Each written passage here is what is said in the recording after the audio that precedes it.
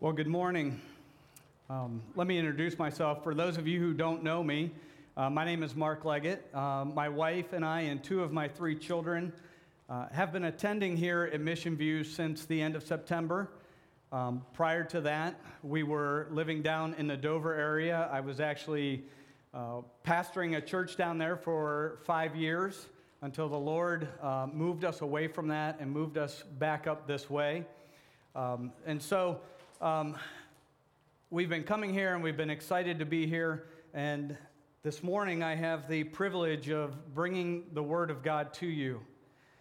And obviously, having been a pastor for 5 years, I understand the responsibility that goes with that and the seriousness of the work.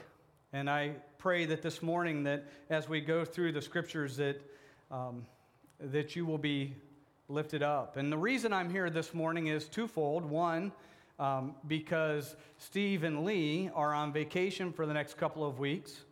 They are celebrating their 30th wedding anniversary. And while they're away, I would just ask that all of you would keep them in your prayers, lift them up, and specifically that the Lord would use this as a time of refreshing. Steve, being a pastor, has a lot of weight on his shoulders. He cares very deeply about each and every one of us. And he cares about our walk with Christ. He cares when we hurt. And so that weighs heavily on a pastor, I know from experience. And so pray that this would be a time of refreshing for him and a time of just connecting for he and Lee together. And the other reason I'm up here this morning is because Evan Miller, being originally scheduled to preach today, came down with mono. And the doctor told him that even though he was feeling better, he would not be able to preach, that would be too much and he shouldn't do it. So Steve called and asked if I would be able to do this. I was very happy to say yes. It's been about 8 months since I've been it's been about 8 months since I've had the opportunity to actually preach. So we'll see how long this goes, but I'll try to keep it to the time allotted to me. But when Steve asked me to preach this morning, he asked me to continue on in the study of the unlikely heroes, those unlikely heroes that are found in Hebrews that Steve has been preaching on. And in Hebrews, the point that the author makes at the end of chapter 10 and moving into chapter 11 is that those that he was writing to needed to persevere.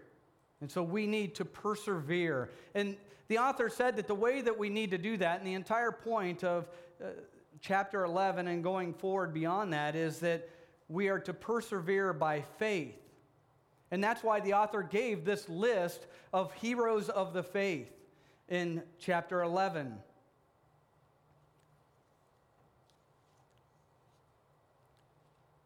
And so that's the list of examples that Steve has been preaching through, these heroes of the faith who show us what it means to persevere in their walk with Christ.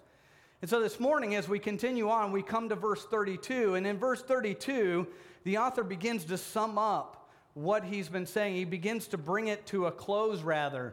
And he lists several more examples of heroes of the faith. But in this case, he doesn't give specific detail about each one. Rather, he just goes into some general statements about it. So let me read this for you.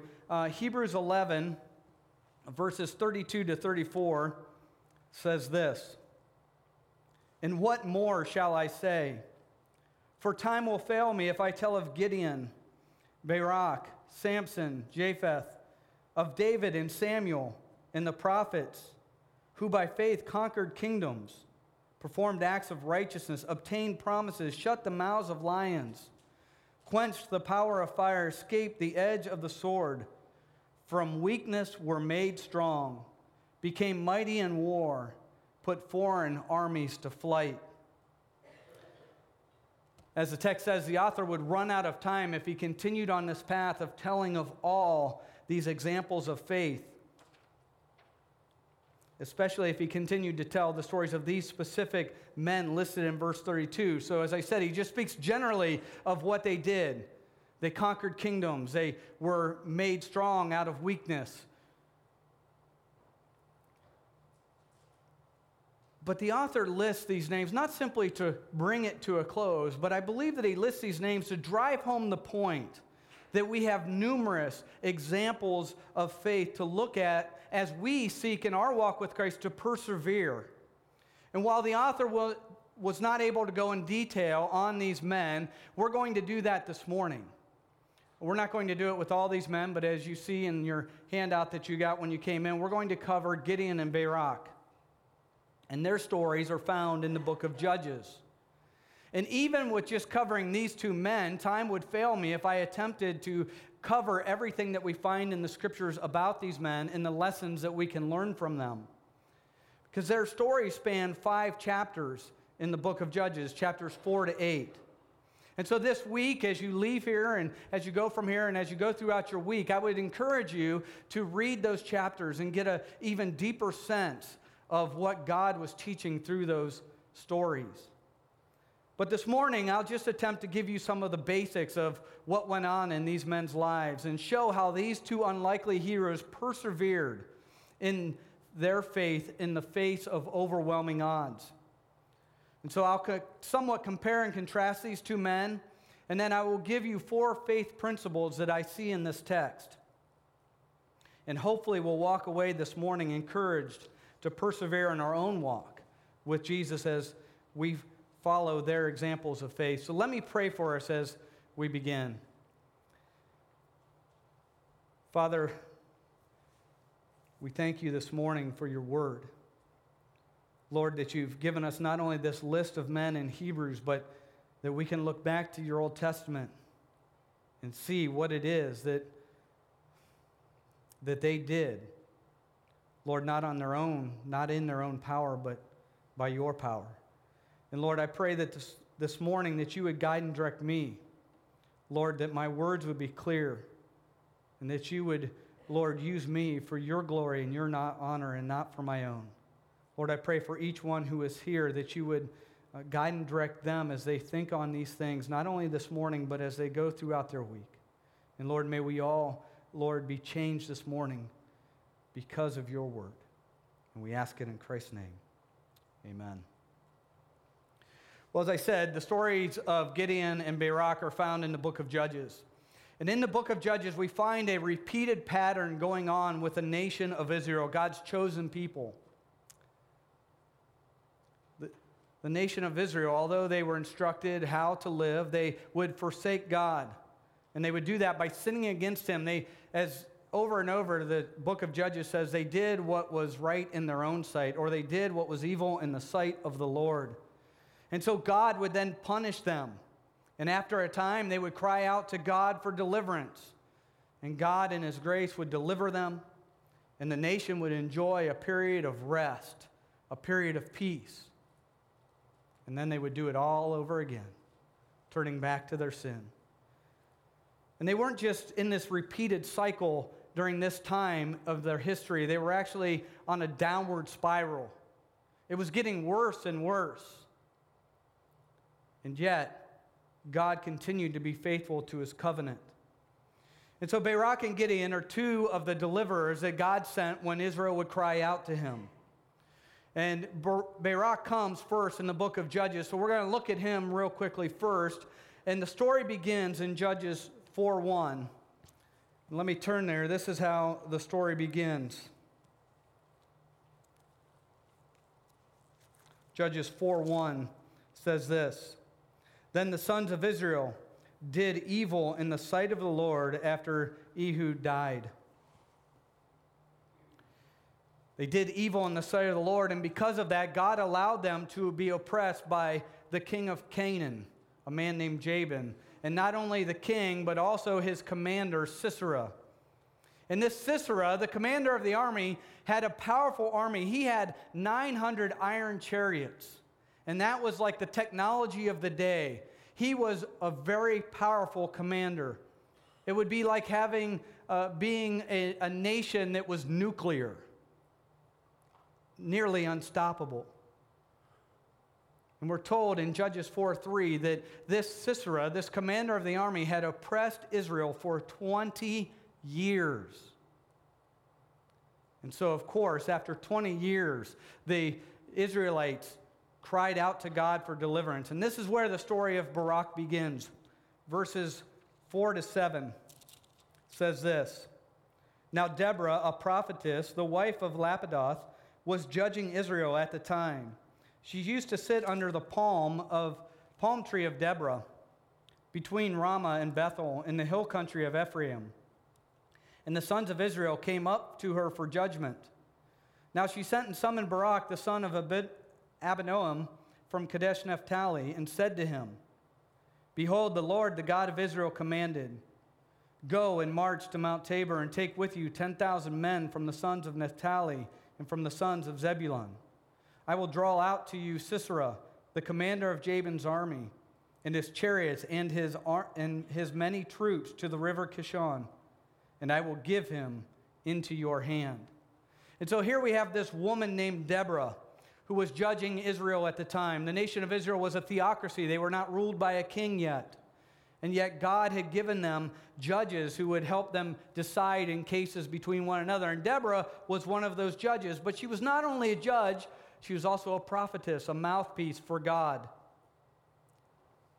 And so she called Barak and told him that God commanded him to gather this army and go out and fight against Sisera. And the text says that God would give the victory. And this Barak decides to obey, but and I didn't read this, but in verse 8, he goes on and he says, I'll do it on one condition, Deborah, that you go with me. And so she did. And they gathered an army.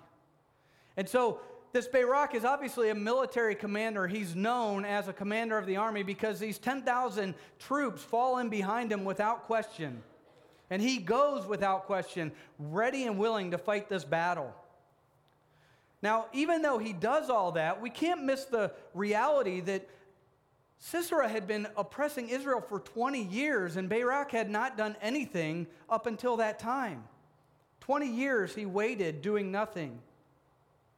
And while he was going to gather this army of 10,000, the reality is that 10,000 troops was nothing compared to an army comprised of 900 iron chariots, in addition to all the other troops that they would have had.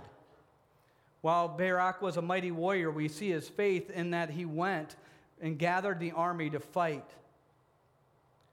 And faith, as described in Hebrews 11:1, is the assurance of things hoped for, the conviction of things not seen. Barak hoped for the deliverance from the oppression of Sisera and the king of Canaan. And God had given him that assurance through Deborah, telling him that he would have the victory. And although the odds were stacked against them, although Barak could not see how the victory would come about, fighting against 900 iron chariots, let alone the rest of the troops, he believed God. He had conviction of that thing that he could not see, how they would have the victory. He believed what God had promised, that God would deliver Israel from that oppression. And so we see his faith in that he went out against Sisera in the mighty army. And so this is what happens. Sisera hears that it's going to happen, that Barak has gathered this army. So Sisera comes out with his troops, with his 900 iron chariots, and goes right where God said he would go, to the river Kishon, to that area. And in Judges 4:14-15, it says, And Deborah said to Barak, Up, for this is the day in which the Lord has given Sisera into your hand. Does not the Lord go out before you? So Barak went down Mount Tabor with 10,000 men following him, and the Lord routed Sisera and all his chariots and all his army before Barak by the edge of the sword. Barak had great faith that led him to do what God called him to do in spite of the overwhelming circumstances. And the victory was all from God. The Lord routed Sisera. That's not only what is said in what I just read, but it's also what comes in chapter 5, where Deborah and Barak sing a song of victory and ascribe the victory to God himself. And so that's real quickly the story of Barak, a mighty warrior, a commander of Israel's army who obeyed God's call to fight against the enemy of Israel. And we're told at the end of chapter 5 that after the victory, Israel enjoyed a period of rest for 40 years. And for 40 years, they had this rest. And then we come to chapter 6, where we find the story of Gideon, and we find Israel repeating the pattern once again. Judges 6, verses 1 to 6 says this. Then the sons of Israel did what was evil in the sight of the Lord, and the Lord gave them into the hands of Midian 7 years. The power of Midian prevailed against Israel because of Midian, the sons of Israel made for themselves the dens which were in the mountains, in the caves, and the strongholds. For it was when Israel had sown that the Midianites would come up with the Amalekites and the sons of the east and go against them. So they would camp against them and destroy the produce of the earth as far as Gaza, and leave no sustenance in Israel, as well as no sheep, ox, or donkey.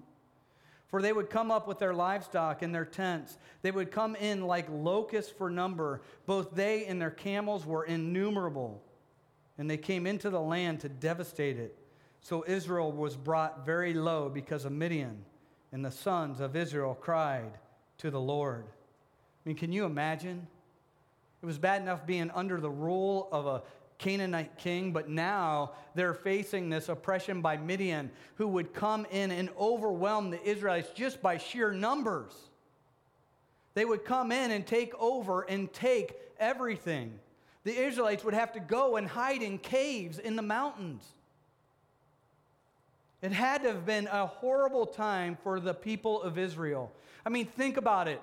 In the story of Barak, they were oppressed by Canaan, by the king of Canaan for 20 years before anything happened, before they cried out to God.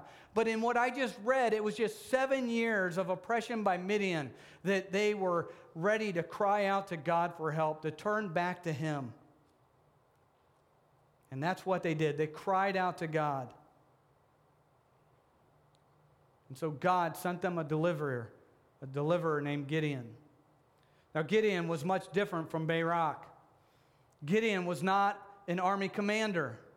He was not bold and mighty. Rather, we'll see in the story that he was just the opposite. He was cautious. He was uncertain. He was weak. And we first meet Gideon in verses 11 to 12 of chapter 6. Then the angel of the Lord came and sat under the oak that was in Ophrah, which belonged to Joash, the Abiezrite, as his son Gideon was beating out wheat in the winepress in order to save it from the Midianites. The angel of the Lord appeared to him and said to him, "The Lord is with you, O valiant warrior."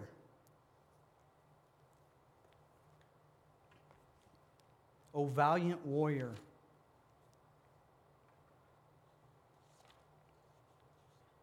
Gideon hears all this. And then he looks at this angel of the Lord and says, "What are you talking about? The Lord is with us? Can you not see what is happening to us? Don't you see the Midianites coming in and taking everything? Is the Lord really with us?" he says. And the story continues in verse 14. The Lord looked at him and said, "Go in your strength and deliver Israel from the hand of Midian. Have I not sent you?" And he said to him, "O Lord, how shall I deliver Israel? Behold, my family is the least in Manasseh, and I am the youngest in my father's house." But the Lord said to him, "Surely I will be with you, and you shall defeat Midian as one man." So Gideon said to him, "If now I have found favor in your sight, then show me a sign that it is you who speak with me."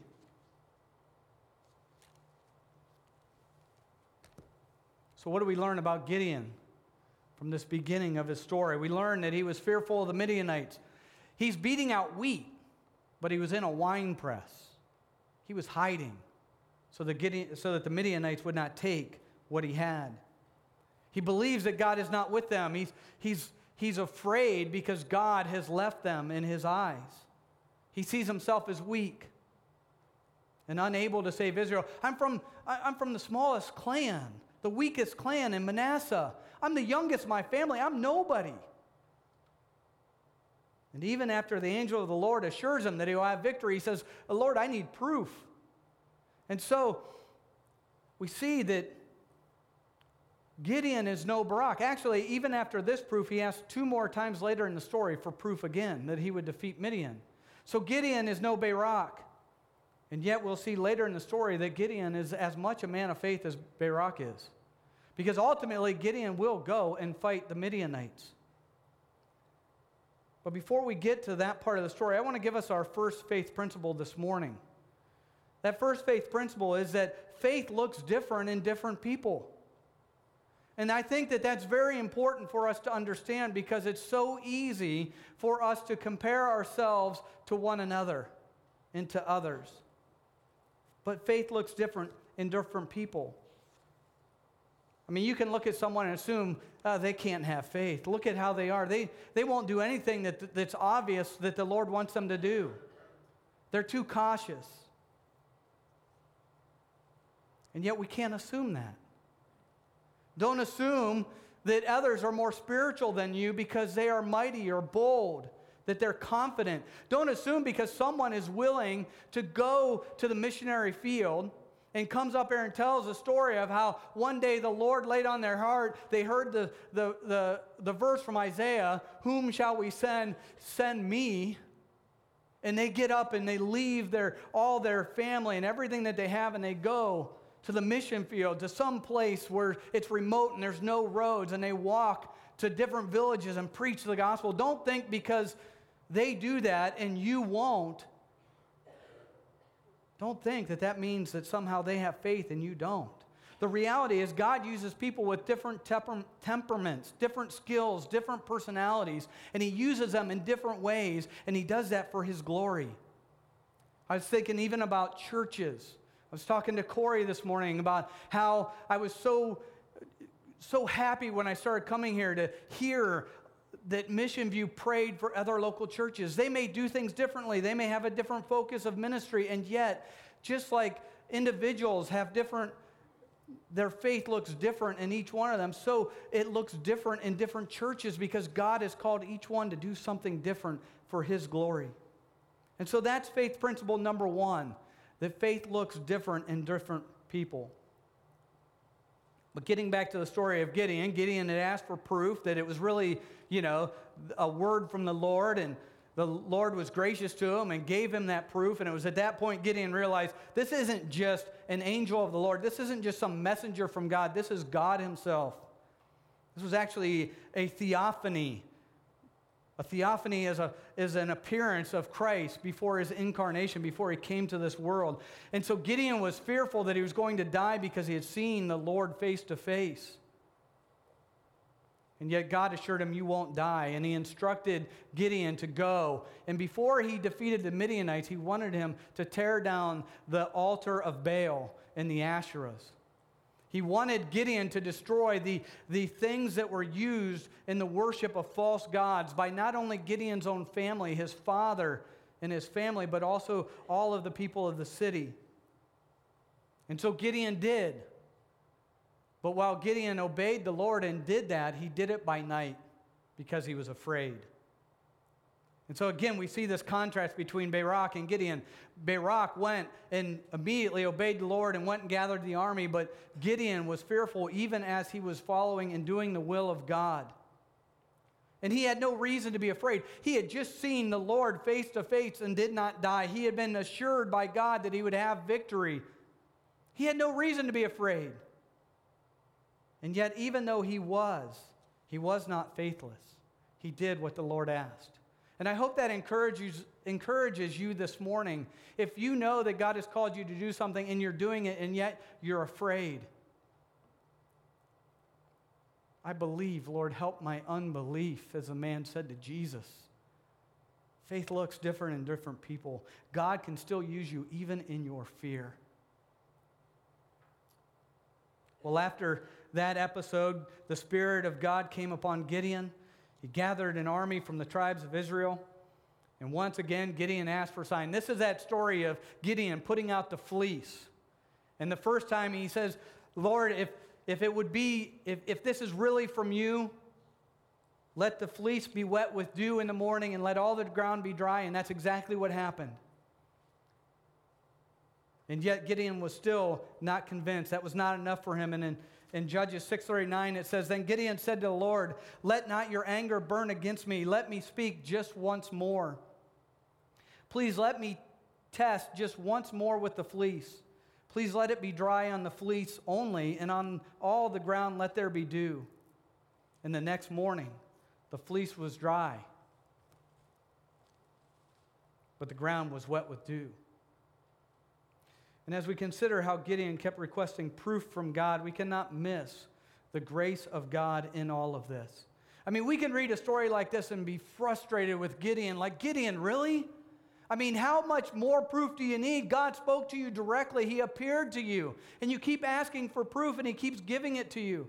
And yet, we see that God was willing to accommodate him. We look at a passage like 1 Corinthians 1:22, where Paul says the Jews asked for signs. And that was not a statement made and, hey, they really want to know that this Jesus is God. No, they were faithless. And yet in this case, with Gideon asking over and over, there's no hint that God is offended, that God is irritated with him. It's a reminder from Psalm 103, 13 to 14 that says, "As a father shows compassion to his children, so the Lord shows compassion to those who fear him. For he knows our frame. He remembers that we are but dust." That's the God whom we serve. There's a song we sang, "Oh, how he loves us." He loves us even as we're weak. We may be quick to judge Gideon as faithless, but it's clear that Gideon feared God. His attitude was much different than the Jews of Jesus' day. Gideon feared God. He had faith in God. The Jews saw miracles by Jesus and kept asking for more signs. It wasn't that they wanted to be certain of God's will. They didn't want to believe Jesus was God. They rejected it, and that's where Gideon and the Jews were different. We know that Gideon had faith in God not only because he did what he did, but because God was patient with him and gave him all the assurances that he needed. And that brings us to our second faith principle, which is faith listens to God's word. Today, we're obviously have the benefit of having the completed scriptures, Old and New Testament. We have the written word of God available to us. But Gideon didn't have that. He had the word of God coming directly to him. And I don't know exactly how that was. I don't think that every time that we read that God spoke to him, that it was that person before him, that angel of the Lord before him. And I believe that the reason that Gideon kept asking for more and more proof was because he wanted to make sure that it was indeed a word from God. He didn't want to be duped by an imposter, by the enemy who likes to be a counterfeit and call us to do things that go against God's will. And so Gideon kept asking for proof. And now back in the story of Barak, he was also concerned with following God's word.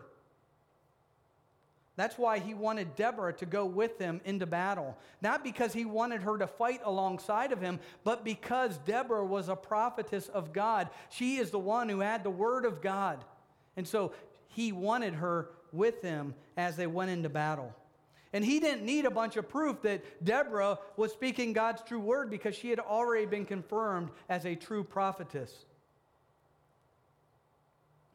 And for both of them, both of these men, their faith was shown in their obedience to God's word, which is really simply obedience to God himself. They listened to God. And that same principle obviously applies to us today. And we have the written word. We have it here for us in so many ways. We have it written, we have it in print, we have it electronically, we have it at our fingertips all the time, and we need to follow it. And if we're going to follow it, then we need to be taking it in regularly. I was at a conference yesterday, and one of the men who spoke said, if you're not taking in the word and eating upon the word of God regularly, you will be spiritually anorexic. We need to take it in by reading it, by studying it, by listening to others who proclaim it and teach it. And then like Gideon, we need to seek confirmation that we are understanding it correctly. We should seek confirmation through prayer and through other believers to make sure our understanding is correct. There's much that the Word has to say, and it tells us everything we need for life and godliness. However, it doesn't tell us exactly what step to take next. The Word of God does not say, Mark, you're going to be in Dover for 5 years, and then I'm going to move you out of that pastoral ministry and move you to Mission View Church to do whatever I have for you. It doesn't say you should marry this person or that person. You should go into this ministry or that ministry. It doesn't even say you should go into the mission field or you should stay here and pray for those who are there. And so we need to seek confirmation through prayer. We need to seek confirmation through the counsel of other believers so that we can be certain that what we believe the Lord is showing us through our circumstances, through our own study of the Word, that it is truly His will. And for some of us, sometimes we'll have those situations where we need to make a decision. We'll be like a Barak and we'll go. Some of you may just one day get up and say, I'm going to Cambodia. Others of you may say, I feel like the Lord's calling me to do this ministry, but I'm not real sure. And you'll be hesitant and you'll take your time and you'll pray and you'll wait and you'll pray and you'll wait. And that's okay because faith looks different in different people. And so we need to make sure that however we go about it, that we are following God's Word, that we're listening to God and what He has given us in His Word. Well, getting back to the story of Gideon, Gideon went forward and he gathered this army. He gathered an army of 32,000. And yet, remember, the Midianites were too numerous to count. He gathered this army, and it's more than what Barak had. He only had 10,000. Gideon's got 32,000, but yet the Lord looks at Gideon and says, that's way too many. I cannot defeat Midian with that many because the Israelites will boast in themselves that they achieved their own victory. And so God tells Gideon, let everyone know that if they're afraid and trembling that they can go home. And we see great faith in Gideon that he does just that. I think he probably didn't expect the outcome because 22,000 of his troops said, I'm scared and I'm leaving. So he's left with 10,000. And yet that 10,000 was still too many. And God says to Gideon, that's still too many. And he says, I'm going to separate them. And he separated them by how they drank. If they lapped water, they were in one group. If they lapped with their tongue, they were in one group. If they knelt down to drink, they were in another. And so he separated them, and Judges 7:7 says, and the Lord said to Gideon, with the 300 men who lapped, I will save you and give the Midianites into your hand. 300 men against an army too numerous to count. That's it's insanity. It's crazy. And yet Gideon, in great faith, sends the other men home and is there with 300. And that night, Gideon is told by the Lord that it's time. It's time to go fight against them. And God, in His wonderful grace, at that point says, Gideon, if you're afraid, I've got some assurance for you. Go down to the camp of the Midianites and take your servant with you, and you will be certain that you will have victory. And God, in His great providence, setting all this up, Gideon and his servant go down to the camp of the Midianites to hear what's going on. And at that very moment, there's a Midianite who's telling a story of a dream. And in this dream, there's this loaf of barley bread that tumbles into the camp of the Midianites, and it hits a tent, and the tent falls flat and flips over. And the other Midianite who's hearing this interprets it and says, this is none other than the sword of Gideon. God is with him, and we are going to be defeated. Can you imagine you walk down and you hear that, and you got 300 men, and you say, hallelujah, we've got victory, and Gideon goes back, and he's excited, and he takes his troops, and he splits the 300 men into 3 groups. And here's his mighty plan. God told him, go in the strength of yours and your might. And Gideon, though he was not an army commander, came up with this brilliant plan. He takes 100 of them, sends them this way. He takes 100 of them, sends them that way, and his 100. And they take torches that are covered with clay pots so that the light is hidden. And in their other hand, they take their sword. Oh, wait, no. They take a trumpet. Nothing said about a sword in this text, and they take a trumpet. And they split up, and they kind of surround the area to a certain extent. And at the right time, at Gideon's move, they all break the clay pots, and suddenly there's light shining. seemingly all around the camp of the Midianites, and they blow their trumpets and they shout for Gideon and for the Lord. And the Midianites, in their confusion, some having just come off of the watch, it was at the switch of the watch, were coming back to their tents, and others were waking up to this noise and this light, and they began to flee. And in their fleeing, they run into one another and they can't see, so they begin to fight one another. And the Lord destroys the Midianites by having them fight against each other. And Gideon and his band of 300 defeat these people who are more numerous than the sand of the seashore. These people who are more numerous than can be counted. Who in their right mind would think that that was a good plan to take 300 men with torches and trumpets against a huge army? A man of faith who trusted in God. And that brings us to our third principle. Faith trusts God in the face of overwhelming odds. We see that clearly in both of these stories as their small armies defeat armies who had oppressed Israel for years. And we know that Gideon did not see himself as strong enough to deliver Israel, and that is exactly the point that God is making through these stories. We read in 2 Corinthians 12:9 where Paul is speaking. He says, God said to me, my grace is sufficient for you, for my power is made perfect in weakness. And Paul goes on and he says, therefore I will boast all the more gladly of my weaknesses, so that the power of Christ may rest in me. Paul, the great apostle, the one who wrote the majority of the New Testament that we look up to and we go, wow, what a great man of faith. He was weak, just like Gideon. If you feel weak and incapable, and yet at the same time you feel like God is calling you to do something, you can be obedient. You can trust that God will give you the victory, because that is where your hope lies. It is in God and not in your own strength. Even if you're ministering to someone, maybe you have someone in the body, a believer who comes to you and says, I need some counsel, I need some help, I need someone to tell me from the Word what I should do. Or maybe it's an unbeliever that you're speaking with and you're trying to proclaim Christ to them and you just feel completely inadequate. And you stumble over your words and you walk away from that experience and you think, Lord, I completely failed you.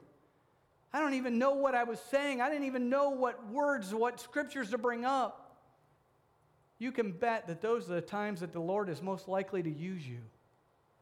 As a pastor preaching for 5 years, there were so many times that I would get done preaching and I would go and sit down and I would almost cry because I felt like I was horrible in the pulpit, that I didn't bring any words that were of use to anyone, that I didn't feel any movement of the Spirit using me, and that what I had to say was just terrible, that I just read from my notes. And you know, it was in those times that the Lord moved most mightily in the hearts of people, whether it was one or two. And people would come up to me and say, Mark, the Lord used you so great. That was a great message. I can't believe you spoke just to what I needed. And I'd look at him and go, that wasn't me. I was weak.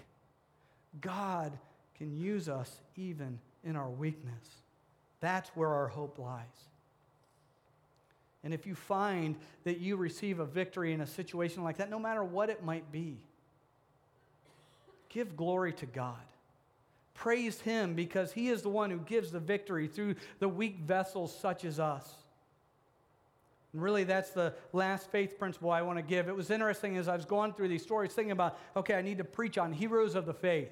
I need to preach on these two men and what they did. And I kept going back to these stories and looking at it and saying, but God did it. But God did it. But God did it. How am I supposed to preach about these men when it was all of God? And then I realized that's the point. It was God, and He's the one that we look to. As we look at these men as examples of faith, we don't look simply to them, but we look to the faith, to the God in whom they had faith, because it is He who gave the victory, even in the midst of their weakness, even in the face of overwhelming odds. And so because of that, We are to give glory to God in those situations. And that's just what Barak and Gideon did. They gave glory to God. Barak, in Judges 5, as I said, he and Deborah sing a song of victory, and they ascribe all the victory to God. Yes, God used them, but they understood that it was God who gave the victory. Gideon praised God even before the victory. When he went down into the camp of the Midianites and he heard what was said, we're told in Judges 7:15, he bowed in worship. He worshiped him right then and there, even before the victory. And so when God uses you, or when God simply gives you assurance, bow to him in worship. Don't seek glory for yourself in ministry, but give him all the glory. And even this morning, even if this morning you come here and you think, you know what, I haven't been used by God. I've never been used by God. Or you think, I haven't been used by God lately. You still have reason to worship. You have reason to worship because God has given you a greater victory than any victory over any human enemy that you could possibly come up against. He's given you victory over something greater than even a victory over cancer, victory over something in your life that you thought was insurmountable. He's given you an even greater victory than that. He's given you victory over sin and death through his Son, Jesus Christ. The battles that Gideon and Barak faced, the victories that they won, only gave Israel peace for a limited time. Only gave them rest for a short time. Only gave them victory over their sin for a time. And then they would go back to it. But these stories that we find in the Old Testament, the nation of Israel, the people of God, Barak and Gideon, these examples of faith were only examples that were to point us ahead to something greater. Point us ahead to the victory that would be won in Jesus Christ. God has provided us victory not only for the here and now, but for all of eternity. Because of our faith in Jesus Christ, all of our sins are forgiven. And I know that we know that and we hear that over and over again. But if you really stop and think about that, how Israel kept going back to their sin and God kept punishing them. God has given us victory in Jesus Christ over sin, and he does not punish us any longer, and he will not punish us for eternity in hell like we deserve. He won't do that because he has already punished Jesus Christ on the cross. And Jesus was victorious over the grave and over death when God raised him from the dead 3 days after he died on that cross. Our Savior is not dead. Our Savior is even right now ruling and reigning from heaven. As a matter of fact, our God is an omniscient God. And that means that God is in every place, entirely in all of his being, at every time. So right now, as people are worshiping in other parts of this country, God is there with them. Right now, God is here with us. Our God is ruling and reigning, and he has given us a victory that is greater than any victory that we can read of in the Old Testament scriptures. And may that truth be the truth that causes you to praise God this morning as we sing this last song, as we sing about the oceans and the mighty grace of God. May the truth of God's victory that he has given to us give you hope to walk in faith when you feel weak, give you strength to recognize that just because someone seems bolder than you, that God still loves you and has given you victory and will still use you for his glory. And as we leave here this morning, let each one of us be encouraged. Let us not be like the nation of Israel. If you're still in the place that Israel was because you have never turned to Jesus Christ and submitted your life to him and committed your life to him, then I would call you to do that right now because he can give you that victory, just like he has given the rest of us that victory. And as we leave here, may we walk in those truths. And may we be encouraged to follow the faith of those men who had a faith in a God who is all-powerful and almighty. And may we persevere and bring him glory in all that we do. Let's pray. Father, we thank you for your word. Lord, we thank you for the great hope that is found not only in the stories of the Old Testament, but in what they pointed forward to, and to the faith, to the victory of your Son, Jesus Christ, over sin and death. Lord, that they point to a hope that goes beyond this world, beyond our struggles, beyond our physical ailments, beyond our weakness to give in to sin so often. Lord, may we be reminded of the hope that we have in your Son, Jesus Christ. May we be reminded of the great love that you poured out on us by sending him to be our Savior and our Lord. Lord, may you be glorified in and through our lives, and we ask it in Christ's name. Amen.